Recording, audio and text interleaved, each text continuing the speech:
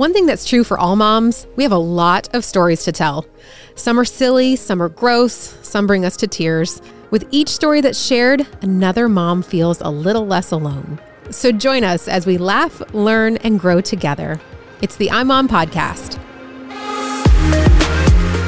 Welcome to this week's episode of the iMom Podcast. Abby, Chloe, Susan, Megan here again this week to talk about Backtalk. And I was just remembering a story from a friend of mine. Her name is Nicole, and her daughter, it was a perfect storm. She became a teenager. I think she was like 14 or so. I don't know if she was a freshman maybe. And the same time joined the debate club at school. That was her extracurricular. Yeah. And so Nicole told me one day, she said, I told I'm not going to say her daughter's name. So I told her to do something, and her response was to backtalk and to say no. And when Nicole was like, "No, you're going to do that," she said, "Well, I'm exercising my right to XYZ." Like the debate did not hold water. Like she's like, "You need more time in the debate club because this is not a good argument," but also absolutely not. And I thought, my goodness, like Backtalk must be one of the most frustrating things for a parent to have to deal with, because it just feels so disrespectful. It automatically escalates, or it can automatically escalate into like this battle of wills against each other. And so I wanted to chat about Backtalk today. And first of all, ask you guys, like, how do you define talking back? Like, what is Backtalk to you? Because I think people kind of, for some people, it has to be disrespectful. For some people, it's any response that is in disagreement. Any responses, yeah, I agree with that definition. I would also say, with a snarky, disrespectful, bad attitude too. What about you, Chloe? I think, it is such a case-by-case thing, because I think backtalk doesn't necessarily have to be disrespectful in tone, but if it's like, Did you talk back as a kid? Sometimes, not often. Yeah, I don't think I talked back much as a child. Susan, did any of your kids push it with you? Yeah, it's so funny because it really depends. It's interesting to me that you asked the definition, because my husband and I would have a different definition. He had a much higher standard of what he termed was respect than I did. Would you say, Megan? I think I saw a lot of talking back. Sometimes it all depended on their heart motive. I did not mind arguing or questioning. It was really a tone thing. But Megan, what do you think about that? Yeah, probably. I mean, I think his would also be tone too, but his was more immediate obedience. I think an immediate, like, yes, sir, do what I say, and then move on. I think you didn't just want a response of us saying, yes, ma'am, or whatever it might be, but you wanted to see the actual hear the actual communication of how we were going to rectify that behavior or whatever it might have been. You agree, Susan?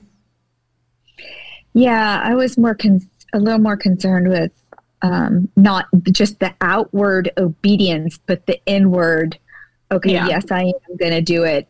And I agree, I don't love it, but I agree.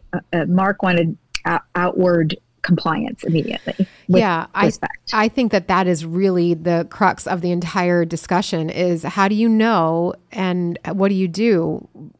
Because Backtalk, I want my kids to talk to me. I don't really want to create little zombies or kids that just go, yes, ma'am, and walk away and either do it or don't do it, but in their heart are bitter or whatever toward me. I want a child that wants to understand the reason and wants to question in a respectful way and then learn. And I think that sometimes if they just say, yes, ma'am, and walk away and grumble, they're not necessarily learning. How do you encourage an environment of dialogue and that leads to obedience, but also, like, I know there's got to be a limit to that where it's... Right. There's a point where I'm like, you know what? I'm done talking about it. Yeah. I do think, kids are little people, and I think we have to remember sometimes when they talk back, it's because they've had a bad day, they're tired, they're frustrated, they don't want to do what you asked. And so in that case, when they're just not even thinking, they're just talking back because they're frustrated, it's okay to just say, you know what, the way you just said that to me is not the way I want to hear it, and it could go down the wrong path. I'm going to give you a chance to say that again. And remember, I'm your mom.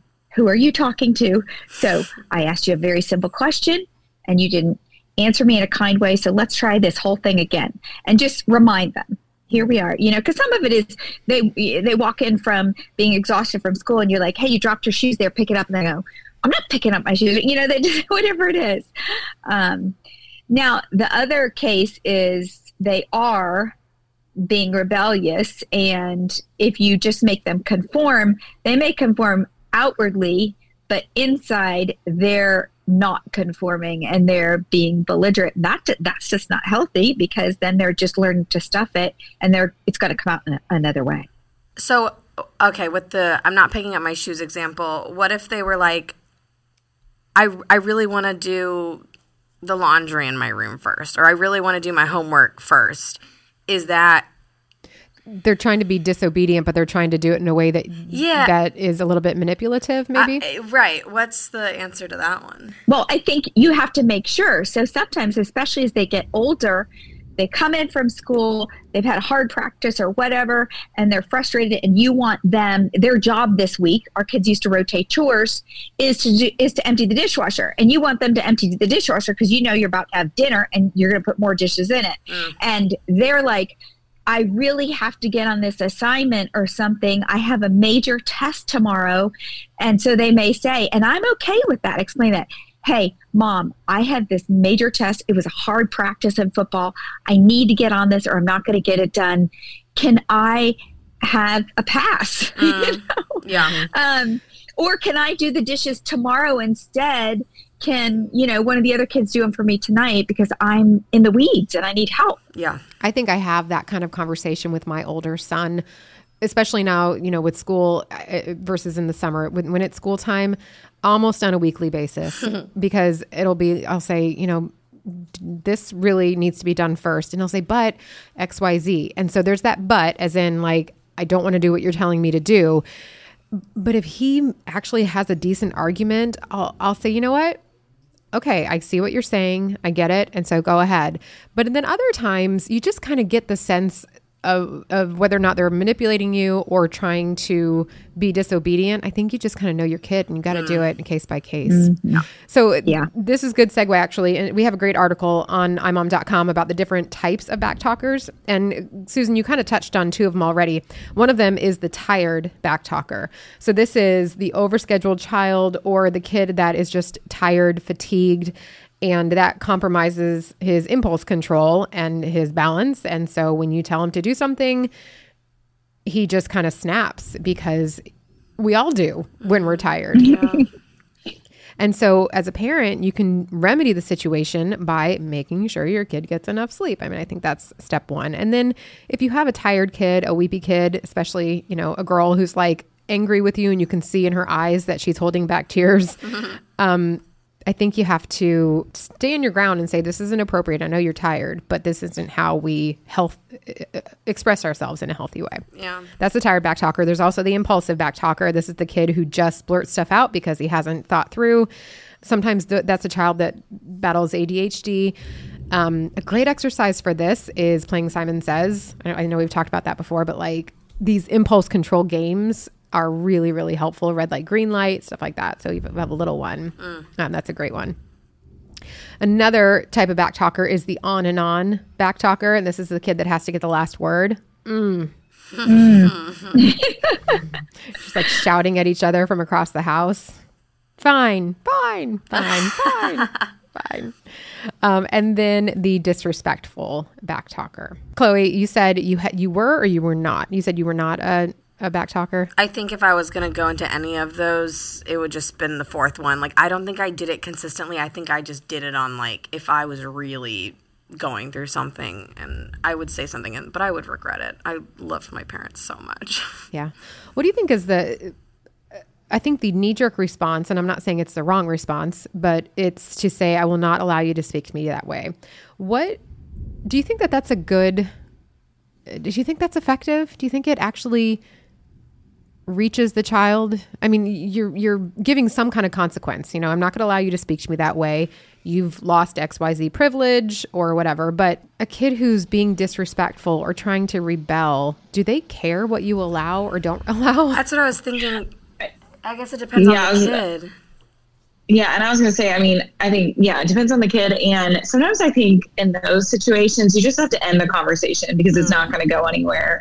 Like you were saying, if the kid is tired or whatever it might be, I think sometimes the conversation just has to end because it's just going to escalate. So like I said, I do have a back talker, but I don't think it's out of disrespect. I think that because he shows me respect in other ways. I know that my older son respects me.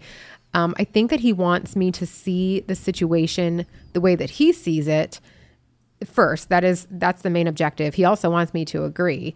But there's some lines of thought, some people that say that when kids talk back, they're exercising an important life skill. It's called a positive assertion of self. And this is kind of the category I think my son falls under.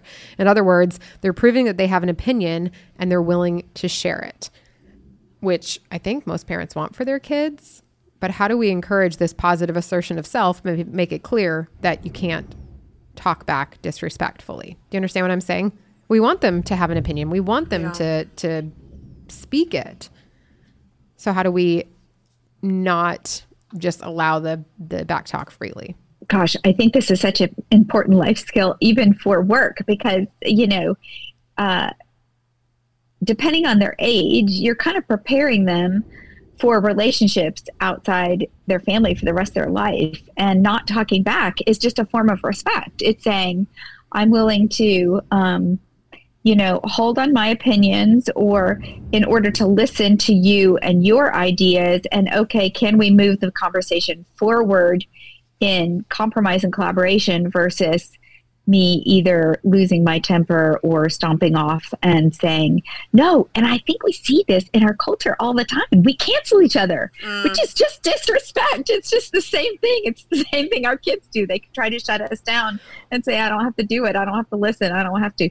Just cancel culture. Well, yeah, but saying to your child, you cannot talk back. What I say goes, and if you don't agree with me, then this is my roof. You're living on all the cliche lines. It is kind of that same cancel culture attitude of, well, if you don't like what I have to say, then go away. Yeah, I feel like there's a way to encourage your child to have an opinion, but have them understand that it doesn't always need to be voiced. Because in the situation of work, Susan, that you're talking about, sometimes you are in a, meeting with someone and you are thinking, okay, I don't agree with that, but this isn't the time. This isn't a respectful place to have this conversation. And also, who's the person giving me these instructions? Because if it's my boss, she knows more than I do about the situation. So maybe I'll have this in the back of my head, and if it comes up, I'll bring it up to her again. But for now, this isn't about me. This is about my opinion. But that's something that's got to be coached. I think depending on the age of the child, you start introducing that concept. So, hey, so in this situation, you're a child, I'm an adult. We need to talk about why I'm asking you to do this. Okay, those shoes that you left on the floor when you, in the doorway, in the hallway, right when you walked in, your dad can walk in carrying something and trip over those shoes. So let's think about why you need to move those shoes now. I just have that conversation with Trent. Did he talk back? Did your husband talk back? No, he didn't, because he saw me. He works outside in construction, and I kicked his work boot, and he saw me and was like, I was like, this is why you need to pick up your shoes. Perfect way to say it. Yeah. That was good. Yeah, no, really the love it. The thing is, we as parents have to enter into the conversation of explaining the why behind whatever is frustrating them that they don't want to do, that they're talking back about. Yeah, I think that a good tool would be to say, I want to hear what you have to say, and I'm willing to hear what you have to say, but there's a time and a place to do it, and a way to do this. And you talking back when I'm trying to get dinner ready or XYZ is not the way to do it. And then, going forward when they're at work or in a situation at school, they can modeled that. And because that's still teaching self-control. It is self-control because you're holding on to your opinion and you're waiting for the appropriate time to share it. Yeah. Mary Jo, one of our iMom writers, she used to teach, and she said she always liked it when kids asked these thought-provoking questions, like in response to something that she would say. But when they argued or refused to cooperate, she said it made her feel like she didn't have control in the room. And she wondered if those kids were allowed to talk back to their parents at home. She said teachers talk. And a lot of them wonder, these kids that are constantly disagreeing or pushing back, you have to wonder like what's going on at home. So her question for us was, do we think that allowing kids to talk back and not disciplining condones the behavior and gives them the green light to be argumentative later in life? It makes sense to me. Yeah. I think so too. Yeah, I think there's a difference between challenging and talking back. Challenging your parent and saying, well, I don't understand why I have to do this, versus talking back like, I know your rules and I don't care. I'm not doing it. Yeah. Is more rebellious. I agree. So to the mom who has a backtalker at home, the one that says the things that make you like grit your teeth, what's our wisdom for her? What's our prayer for her? How does she get through the next backtalk? Lock yourself in your room. Find the floor of your closet. I think it's like everything else. Okay, if you've been allowing your child to do it for a long time, it's going to take a long time to break it. I mean, you're going to have to be really consistent. If your child is young, get it under control right now. Give them the opportunity to do it over. Okay, this is how you just said that. That is not respectful to mommy or daddy or your friends or anybody. So can you say it like this and teach them how to say it in the right way? And you got to be consistent. You got to take the time to teach them. Yeah. And pray for patience, I think.